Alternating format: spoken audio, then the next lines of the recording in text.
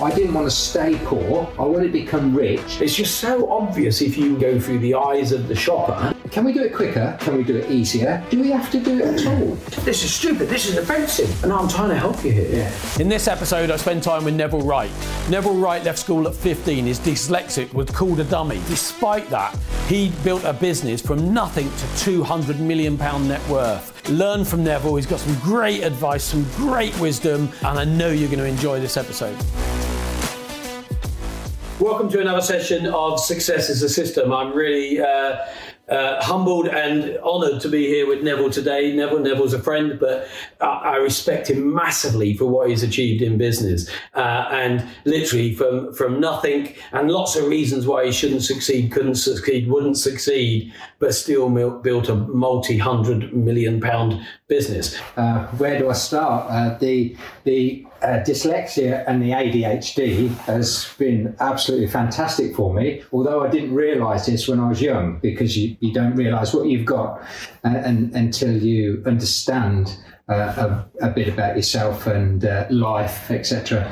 Yeah, so it's been really, really good, and the systems are really ingrained because of the ADHD, because of the dyslexia, so you automatically make systems because you can't cope really with everyday situations. So it's like, for a start, if you want something, you make your goals. So we wanted the basic things. We wanted enough to eat. We wanted a house, and every girl, especially girls, they it's a bit of controversy now saying girls, isn't it? But the girls want a house, and they would love to have it paid for. They want security. Well, this is Marilyn. Yeah. So I'm categorising like girls as. But I think the reality is we all want those things, don't we? Yeah. So you want security. You want to know that you're not going to starve and things like that. So you have to have a system, and with going into business, I couldn't do a lot of things. I could organise. I know what I wanted, and I could speak to people, customers, and so I knew the concept of business, but I couldn't do like the bookwork. I knew if it was right or wrong, but I wanted somebody who would sit down and do the books on a daily basis. Well, I couldn't sit down for more than a few minutes. That's one thing. So the system was get somebody to do it. Who could focus. And with my dyslexia, I couldn't write because I didn't know where the letters went. So those were the things which was great, because you have to employ people. But what I find amazing, even in that sort of start to the answer of that question, is you say it was fantastic, it was great. So many people see it as an anchor, a reason why they're going to be held back or held in place. But what you're saying is it was a challenge, but it made you create coping mechanisms, systems to overcome that challenge. Yeah. I used to have a job. I had 17 jobs, and it was all true about people who say job is just over broke, right? And I was always just over, I was broke. I was just under broke all the time, just under, trying to survive. So therefore, when my ambition was to survive and to have a nice life, and then really underneath, which I didn't believe at all, underneath I wanted to be rich. Well, why shouldn't I? Some people were,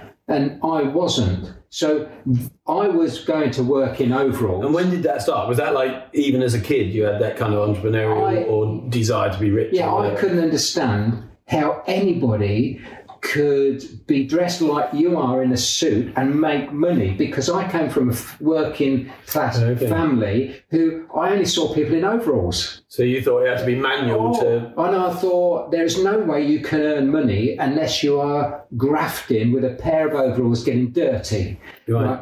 And I had this thing about people who wore suits. What were they doing? Because you can't see what they're doing, because they're using their brain, in other words, and they're using skills that I hadn't got, which was writing and things like that. So therefore, there was this void in between. How do I get from here to here with my abilities? And so my goals inside me wanted to become rich. And the only way I could do that, and I was willing to take that chance, because I didn't want to stay poor. I wanted to become rich, and if I stayed where I was, coping with what I'd got, I would always be where I was. Just over broke. Yeah, just over broke. So therefore, it didn't matter. I'd take a chance, whatever chance it was, in employing people. You had nothing to lose at that point. I've got nothing to lose, not anything to lose, because I could always go back to broke. And I burnt my bridges on the 26th of September 1974, when I come out of that Dole office with zero, and I burnt my bridges. I remember you saying you were only asking for an extra £2 to be able to cover your costs a week. Yeah, that's right. And realising that they wouldn't and couldn't help you. They said they would, but they said I have to give something back to society, and that was another baby. So if I had another baby, I'd have more cost. I'd get more points, and I'd get £2 a week. I couldn't even afford to feed the one that I'd got, let alone have another one. And that's the tipping. Everybody has a tipping point where they go, whatever I do can't be as bad as what I've got at the moment. So therefore, going forward, realising that I couldn't do any worse, but I did realise on the first day of being a window cleaner, I realised on the first day I got less than I got on the Dole. And you could only clean so many windows in a day. So therefore it was another spur, because did I want to open those doors at that Dole office, and the guy said, hello Neville, I knew you'd be back, come on in, you loser.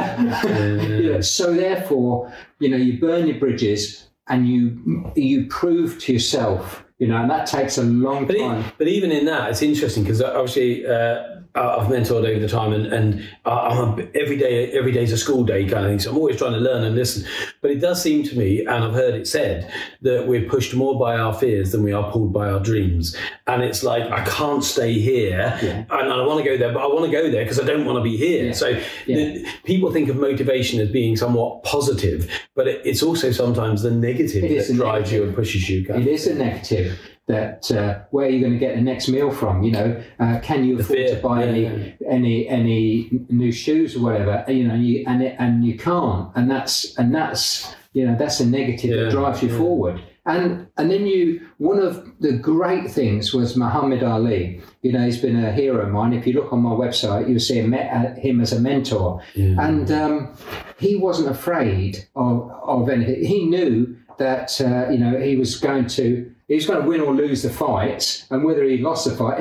If he lost the fight, he didn't say, well, I'm packing this in because I'm no good at boxing. It's just that he hadn't done enough training, and he used to count his reps when it was time to give up, when it was hurting him. And he said if he wasn't a boxer, he could be instead of the world champion boxer, if he wasn't that, he could be the world champion garbage collector. And I think I've heard that, because he says something like, it's not the 10 reps you can do that grow you, it's the ones beyond what you can do that are going to strengthen. And I thought, so a world champion person coming down to my level saying, I would be the best garbage collector, change my world. I could be the best painter, I could be the best window cleaner, I could be the best roofer, I could be the best at anything I did. And then you have to realise that you can only do so much being a practical person, doing any of those things. There's a ceiling to anything. So you need more people, because if your goal is to be rich, you need more people to help. But where did you find this in? Because from my point of view, after Jules and I lost everything, and we're delivering pizzas on mopeds and everything, trying to make it back, there was no internet, so I couldn't Google anything. It just wasn't there. I had to go to the library and I had to take books out. But I mean, in a way, because of your dyslexia, that would have still been harder for you than me, because reading must have really been hard. So where did you pick up that Muhammad Ali or other inspiration? Well, that was on the radio. That was. So you heard things on the radio. I used to have books, but pictures were good for me. My dad gave me some encyclopedias. Okay. He was dyslexic as well, but these building encyclopedias had a lot of practical stuff, like drawings, technical drawings. And you could get that. And I could understand those, how to build a roof, for instance, how to put a dormer on, how to, whatever. I could read the pictures. Well, and I now mentor 5 or 6 guys who suffer with dyslexia as well, but Audible has been a lifesaver for them because they can get most of the books in the world on Audible. And there's even apps now that you can scan a book and it will read it. You get my book on Audible. I didn't know it's on Audible now. So. That's 37p to 100 million, isn't it? That's the answer is yes. Now, what is the question? I should have. But the great thing is, I get people saying, I listened to your book. I had like 4 hours to go somewhere, and I listened to your book, and I was 4 hours in, and actually I stopped in the car park all day listening to your book. Oh. Yeah. So did you do the Audible on it? No, I didn't. I couldn't, because can you imagine me and I'm reading my book and I say, "Oh, that just reminds me. I'll tell you a story." Yeah. Well, I'll make sure we put the link on the book for it, and we'll show a picture of it in this feed. But so before we started today, we were just chatting as we always do, and like time goes before, and then we realised we're not actually going on, but. One of the systems you said about is as you were building business, that focus was tough as well. So you do 20 minutes in one department, 20 minutes, and that way you could give everyone. And the positive to that, as you were saying it, I thought, is it probably meant you interacted with every department. Now, you were doing it because you couldn't focus for more than 20 minutes, but it meant that you spent time with everybody within a day. Yeah, I did. I couldn't sit at a desk. In fact, on our first shop, we didn't have an office. That was at home. The second shop, there was only enough room for 3 people. So we had 2 single toilets in this shop, the second shop. So we took one toilet out, we took the door off, we put it across, and that was the desk. So 3 people worked in what is a single cubicle toilet on stools, on the desk. So I never had one then. I never had an office in the third. Crikey. So in the 4th shop, there was a big office.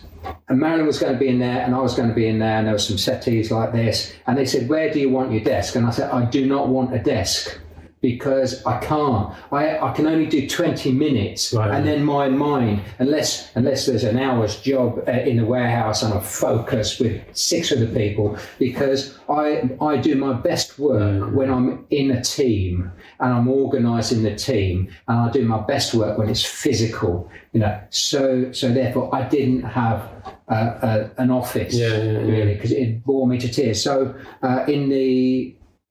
from the 4th or 5th shop to the 6th or 7th shop, I used to go round 20 minutes in the accounts department, 20 minutes in the video department, 20 minutes in the restaurant, 20 minutes, in the kitchen. I used to do 20 minutes in the morning. We used to be making breakfast, and we've got 125 staff. So we fed them 3 times a day, and then we had all the customers that we used to feed. And I used to go in 20 minutes at night when it was shut and filter the oil, because there's a goal within a goal. You can throw 25 litres of oil away, like a lot of places do that go back, or you can spend £1,500 on a filter and you filter them, but it's got to be done properly, and it was like magic. There was a system, and it was. Everything had a system. We ended up with like 40 people in the offices. Every desk had all what they needed. Whether it was pens or whether it was sellotape, whatever they needed on that desk. Because if somebody got up to go to the next desk to borrow a tape measure or something, then it was cheaper to buy a tape measure to put on that desk than them walking across there. If they wanted to walk across to the other desk for some knowledge or some training or something that to help the customer, that was fine. I love that movie, The Founder, which is about Ray Kroc when he bought the McDonald's stores and then built it into McDonald's. And literally the efficiency, they would draw out on the car park the layout of the McDonald's store to make sure that they could have the most efficient transition, if you like, of the products through. But one of the, I mean, there's so much that goes through my head as you're talking, because what's really clear is, I mean, you've got a strong 9-figure net worth now, which is incredible. For anybody. Let alone the challenges. 2011, there was 100 million. We're 10 or 11 years on now. And then, so that's what I mean. It's strong. It's well beyond that. But still, and you were saying earlier, a couple of days ago, you're up in a loft putting in the insulation there. So being hands-on has obviously always been so, and touching and interacting with every part of the business. But is it still important to you to get physically involved? It is, because I knew that I'd got to crawl underneath air conditioners. I knew it'd be hard. And I know if you stop physically working with your body, you can go and do weights or you can go and do some exercises, but can I crawl flat? Can I wriggle under those air conditioners? I wanted to do it, just prove to myself. And I want some exercise that day. I want to still know that I can do it. So it's like a bit mean, really. I'm doing it for myself. Right. But that's a great way to turn it from, oh God, I've got to do this insulation, I think it's brilliant, to being, actually, this is good for me. Yeah, it is. And I hope you don't mind me saying, but 72 years old, got the energy of a 22-year-old, perhaps more than some 22-year-olds. So it does seem to me that, part of the reason for talking about systems, success as a system, is you've got a system for your health, you've got a system for your wealth, you've got a system for your business. And everything just is about understanding how to be the happiest and most effective at what you do. Yeah, I do. Most of my time is spent mentoring now, and people ask me to go and have a look around their shop, for instance. I say, okay, I'll meet you across the road. Why? Because you start outside. Right, you start outside. What does it look like when you're coming down the street? So I'll walk 500 yards down the street and I want to know what that shop looks like. Is it attracting me? I'll go past 500 yards and I'll walk back. What does it look like on this side of the street? What does it look like on that side of the street? And then you look at the at the shop, and you can go there, say at 9 o'clock. As somebody, is there a bar, restaurants about? Do people are they sick at night? Has the person got somebody to wash the windows before the people come in? And that's before you even think about going inside. Before you think about it, is the paint all chipped? Is it dirty? Has a dog been pissing up the door? Has it been cleaned? Is there is the gutter outside your shop clean? Is the pavement? And what I get is, the road sweeper comes along. I don't care about the road sweeper. I am responsible. The fish stinks from the head down. If I own that shop, I'm responsible for what it looks like outside. Is it chewing gum all over the pavement? Get it off. And it's things like this that stop people going in, or We've got different but very similar backgrounds in that respect. So 2/3 of my career was retail advisory, literally all around, from anything from Sainsbury's, Tesco, Asda, Morrison's, down to Spa, Budgeons, Londis, and all of those in between, mostly food and drink though.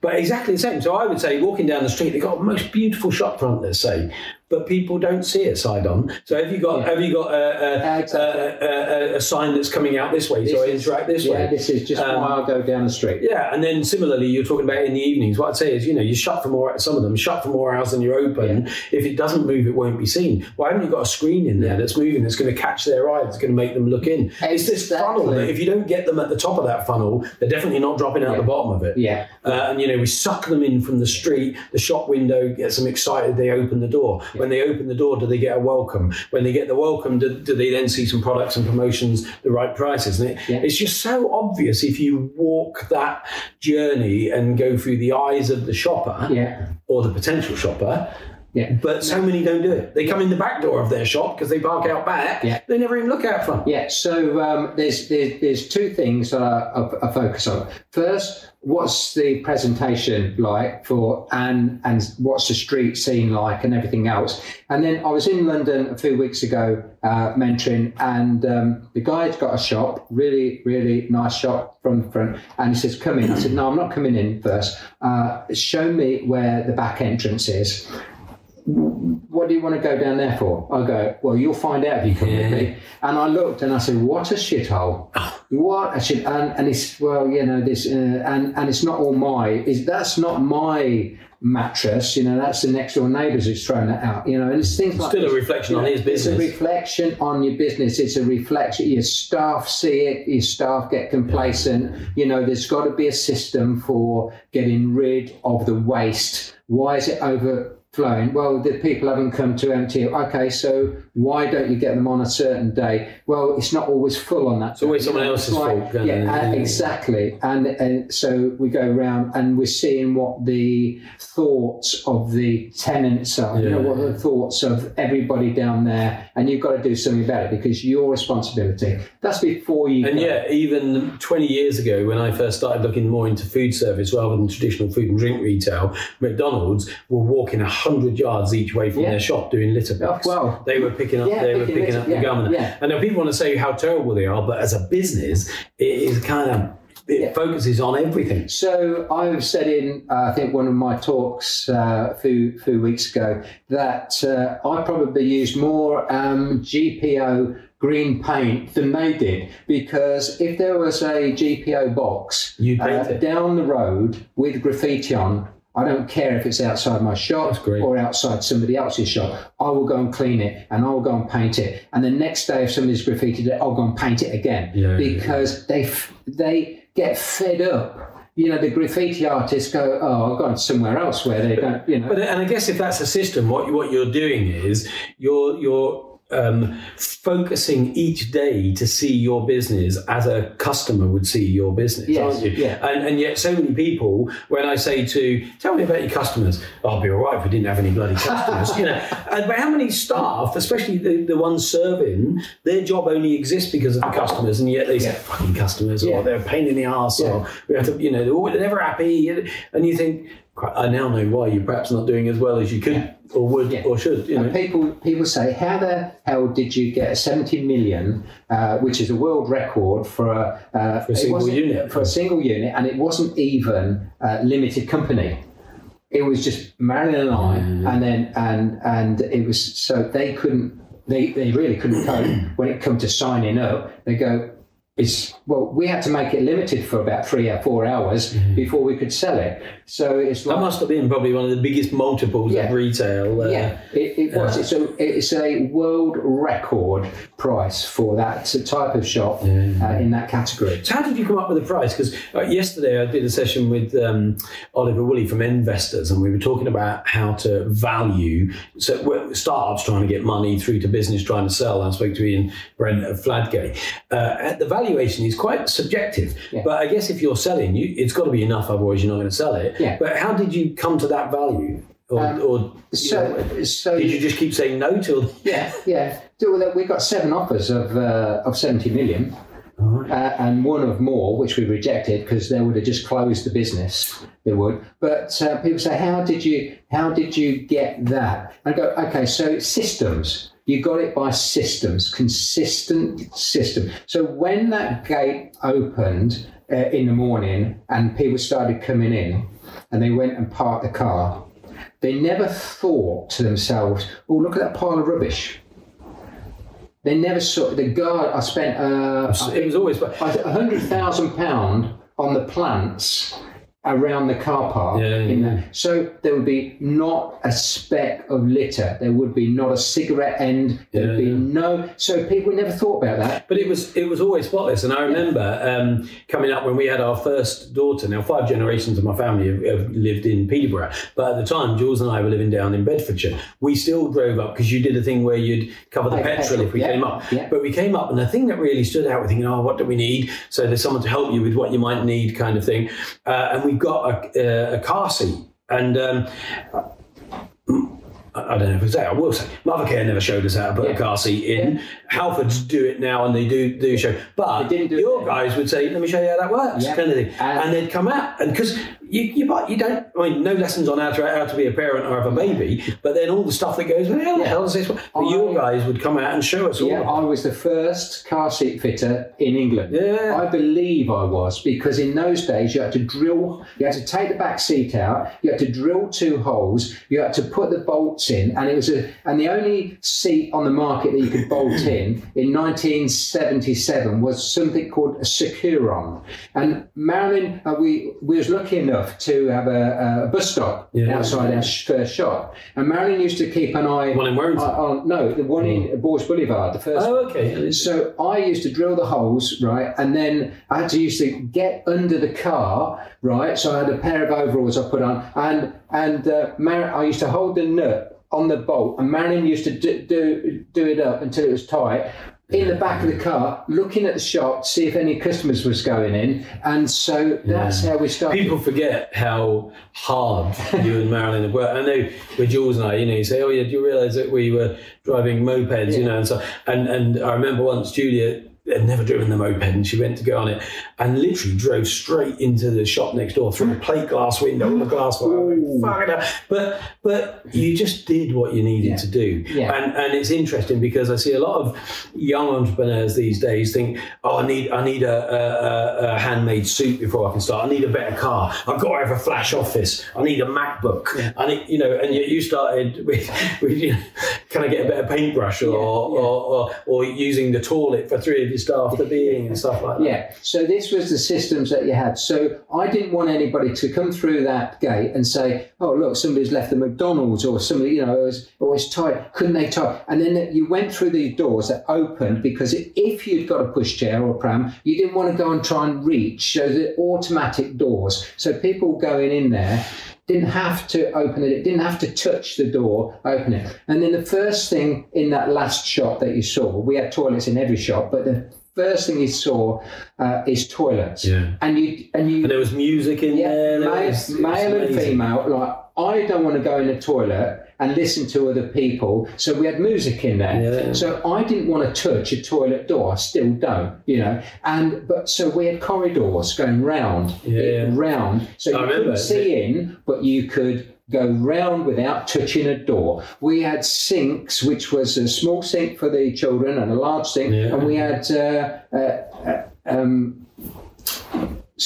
so heat sensors, so you couldn't. So it was only like. So you weren't copying others. You were walking the walk of a customer to understand how. If you went into our restaurant, you'd got a little sink there and a big sink, and because one of the things I hate is going into a restaurant and going, "I want to wash my hands," and then you go into the toilets and you spend 2 minutes in the toilet or 30 seconds in the toilet washing your hands, and then you come out and people think, "Oh, he's been to the toilet and not washed his hands." But all you've done is gone in and washed your hands. I didn't want that thought going through people's minds. So the sinks were in the entrance of the restaurant. So you can go, you got, if you're having starters and it's sticky or whatever, you just go and rinse your hands.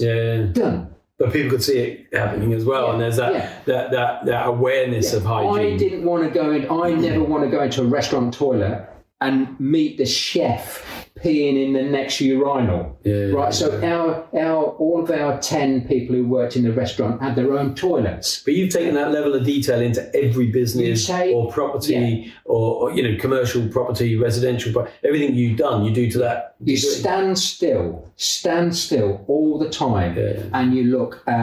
People go.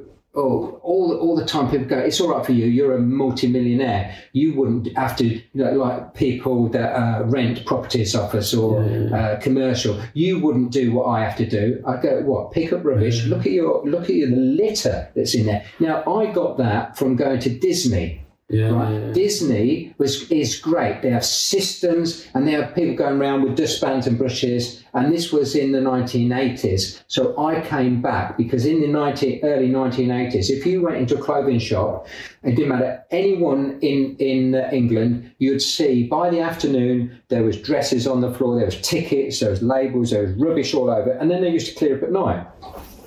From that day onwards, there would be nothing on the floor. There'd be no tickets. People would be going around sweeping up all day. I love Disney. I went to some things with Disney University, and one of those things was some great examples. Like they would roll in Frontierland, for instance, the level of detail. They would, while the concrete was setting, they would roll carts through to create the cart tracks. And it's because Disney said, I want it to be so experiential, back to what it was like to be in a cowboy town. It's amazing what you can feel with your feet, he would say. And then he'd say, like, we want to create magic moments. Every one of the casters, they called them, not staff, every one of the cast, because we're putting on a show for people, is targeted with creating a magic moment for customers. Now, if you're Mickey Mouse in a Mickey Mouse suit, it's amazing how you can create a magic moment. It's obvious. But I love the example of a cleaner in one of the hotels. And when he created these magic moments, they would reward people for it, but then they would learn from it and apply it across the all of the sites and all of their hotels.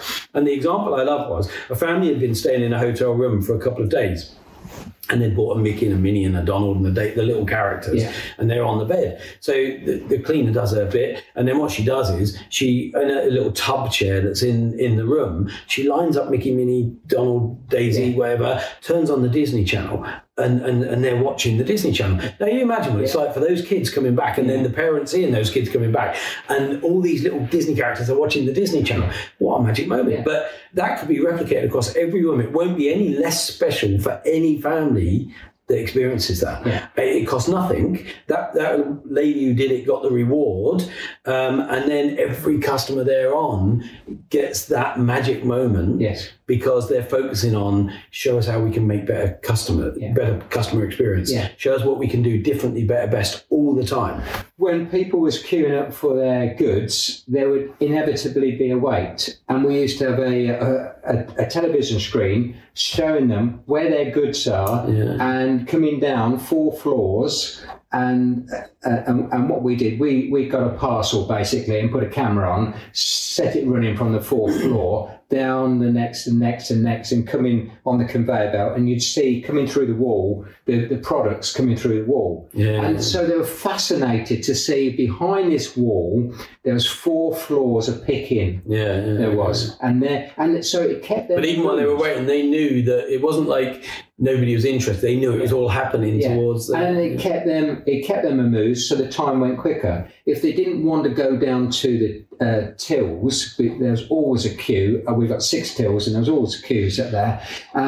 We've got 30 kiosks where they was taken, and they put the credit card in, and the girls and the lads used to put their stuff in. And as they was entering their pram, and they'd go, oh, did you want that pack which has got your accessories in? And they go, oh yes. So they put the pack in. Or did you want the mattress? Yeah, you'll need the so mattress. Upselling, but not pressure selling. There was upselling because there was going through each of the items the customer had picked, and they was reminded themselves and the customer, oh, you didn't get your waterproof sheets, right? Okay, and you didn't get this and didn't get that. You will need them, because it's no point in having the baby and then the next day come and they, oh, you didn't tell me about a waterproof sheet. But no one gives you that advice. So it wasn't, I remember literally experiencing it just as a customer before I ever knew you.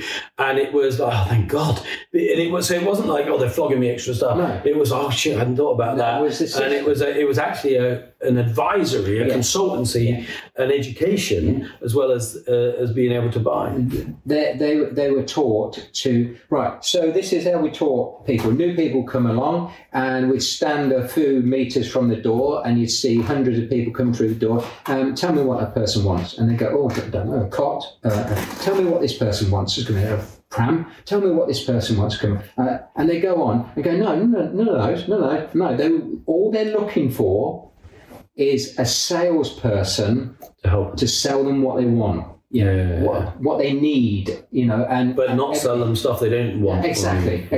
This is where they come to car seat fitting. We had 6 car seat fitters full time, and I would be fanatical. you'll fit the car seat. If it doesn't fit, you will not sell the customer that car seat. I don't care how much money we're making, you'll find something that fits properly, the nearest to what they want. But if it comes to it and they want certain thing and it's dangerous to have it in their car, you do not sell it. And some people will even say... But that degree of integrity is no doubt what has continued your success and growth. That 70 million was just a start, really. It's continued well beyond that. So I've had people say, I want 3 car seats, and the lads have said it's impossible to fit those car seats in your car without it being dangerous. And they've been to Mothercare and have bought them because they don't know. They haven't got a fitting, or they never had a fitting service, and we would be doing them a disservice. We've got car seats that fit. Yeah, but they didn't like the colour, or they didn't like this, or didn't like that, whatever it was. But hopefully that was just minority. If you went back now, what would you change, or would you change anything about your business life, your the way that you built business with family, or would you change anything? We had a really, really good program of education. I would up that program of education so that it went in deeper, and the people would understand why we was doing it probably better. I mean, we used to do it, and we used to tell them, but they could be improved. There could be improvements on everything, but small improvements. But how about you and your business life or your jobs, and what would you? So we're going back now, 14 or whatever. Realise school's not the place to be. Yeah. What would you do differently as a person or as a business? I don't know what I could have done, because I had these challenges, and each step of the I never thought, and I get a lot of people who want to come and have mentoring, but we have one session only usually, because they want to be a millionaire before they've got tuppence, and it's like, you can't go from here to here. Have you heard of a thing called a ladder? I'd say to people, have you heard of a thing called a ladder? Do you get on the 5th, 6th step for a start, or do you get on the first step? And they go, well, you've got to get on the first step. Yeah, exactly. Whatever in life. But what I'm saying, just because you've got to get there, it doesn't mean rapidly go up. But on the first step, you've got to become the best at what you're doing, and then the best on the second step, and the best on the third step. There is no skipping. You can't jump up to the top step without being best at whatever. And I remember one of my mentors saying something similar, and I was probably equally impatient. I said, but can I not miss some steps? And he said to me, well, I'll tell you what, mate. He said, let's imagine this staircase or this ladder. He said, you can walk up it, that's the safest. He said, you can run up it and you'll get up quicker, but there's a chance you might slip. Yeah. He said, you could even run and miss a couple of steps. He said, but the more you don't want to follow it safely and in a process, the higher your risk. Yeah. And you run the risk of killing yourself, or at least damaging yourself. Yeah. And if you fall down, you might knock someone else behind you. So he extended the analogy and sort of said, Mike, why don't you just do it properly and then have a solid business rather than trying to cut steps? I would add on to that another thing that I see very often. I see people for 1 hour who've been in business for a little while and are just really taking off. And that's all I see them for. And probably a year later, I'll see them again. Unfortunately, I mean, I've never...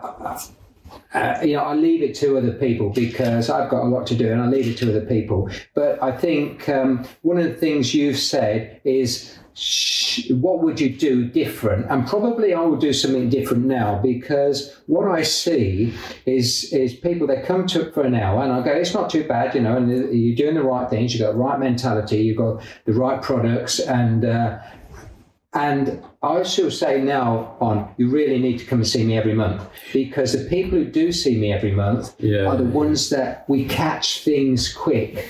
We push things on. We say, no, don't do this because there's a specialist who can do it. He's there quicker and more profitable for you. And this is where you're going too fast or too slow or whatever. And in a year's time, they come and go, oh, yeah, things have not gone too well. No, and I suppose I'm going to push people more to come on a monthly basis like other people do. So one of the things I do on that, so I'm doing them a disservice just letting them go. And the first one, you as a doctor, you might have all the knowledge of how to fix an issue that someone's got, but what you've got to do before you can even give them any medicine is you've got to ask them questions. You need to learn about them. You need to think, is that drug right for that person, or that might fix this symptom, but what else is going on? Have I even properly diagnosed the problem? So I sometimes say to people, in that first hour, you're going to get to know me. We're going to talk about how we can work together, but I need to learn your business, your upbringing, the honest reality of where you are.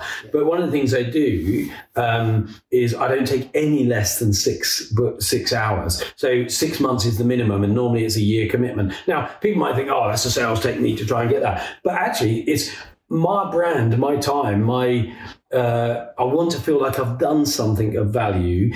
I want to know I need at least 6 hours, really. Yeah. And so, and I would recommend that. Yeah. But just, and we will put the link in, but if someone wants to benefit from, incredible experience, and, I wanted to try and keep this to about 30, 40 minutes, but we could talk for hours, Nev. But if someone wants you to mentor them, what would they do? They just go to NevilleWright.com. NevilleWright.com. We'll make sure the link is put in nw@NevilleWright.com, and that's my email address. Brilliant. Well, I'll make sure we got that in the system, because I know there'll be loads of people. It's a minimum of 6 hours. Minimum of 6 months. Yeah, it is, because it is an injustice, really. Yeah. And I give all my everything. I give to charity. All my fees, my books, the talks, everything I give to charity. So I suppose and people don't want to spend money on mentoring, but they want the results. And give me a pill to fix it. I don't want to actually. I remember actually doing London to Paris cycle, and I'd forgotten my passport. I left it in the hotel. So anyway, I had to dash back, and I started late, so I was like an hour behind everyone else. I'm racing to catch up, and then I catch up with this doctor who's at the back, and he's a GP from down in Cornwall, but he helps out on this. I can't remember the name of the company we did it with, but this cycle ride. And so I rode with him for a little while, partly because I was out of breath, and it was the first person I'd caught. And I'm chatting away to him, and I said, "Oh, what do you do?" He said, "I'm a GP." I said, "Oh, and you enjoy cycling?" He said, "I love it." He said, I'm not a very good GP. I said, "Well, what do you mean you're not a good GP?" He said, "Well, I could probably get more complaints than anyone else in Cornwall." And I said, "Why is that then?" Thinking he's going to be like a Harold Shipman or something. And he says, no, he says, they'll come in, and I'll often write on the prescription, walk an hour a day. Yeah. Or stop drinking, or stop smoking, and they get really angry. They say, this is stupid. This is offensive. And he said, "No, I'm trying to help you here. Yeah. I can give you a drug, but you're going to keep smoking. That's not going to help. And actually, let's say you're depressed. You're depressed because you're never leaving the house. You're sitting home watching Jeremy Kyle, waiting to die, for God's sake. Get out, get some fresh air, see what a wonderful world we live. Interact with some nature, and get some movement in your body." But that's so true, that what he said then is, they just want me to write a prescription for a tablet that's going to make it all okay. Yes. And in business and in life, sometimes people want that quick fix, that instant solution. But it's interesting you say about charity as well. Even when we had no money, Jules and I had this superstitious belief that we got to give 10% of everything we earn in any year, income from anywhere it comes from, 10% to charity. So we got the Green Family Charitable Trust. And I believe almost superstitiously, the old priming the pump, which a lot of people don't realise, you have to put the water in to get water out, because you have to expand the thing. But I think if I don't keep giving, I won't keep getting. Yeah. And so, one of my roles that I do community stuff, like chairman of Chamber of Commerce for Peterborough and Stamford, but also I'm an ambassador for Cambridge Children's Hospital, and we're trying to raise £100 million, and that will be one of the best children's hospitals in the world, because the themes are whole child, whole life, whole family, whole world, and it's so simple. But that whole child is, do you know that if you have mental health issues and physical health issues, you can't get that dealt with in the same hospital currently. So you have to go to this hospital, then you have to go and see a psychotherapist. And the child is confused. They connected with you as a doctor. So it's making sure that can all be done in one hospital. The whole life is, at the moment, you could have been treated since being born. The minute you're 18, sorry, you've got to go to the NHS now, because we're not a children's hospital anymore. Right. But no, we'll stay with the child for as long as it needs to be.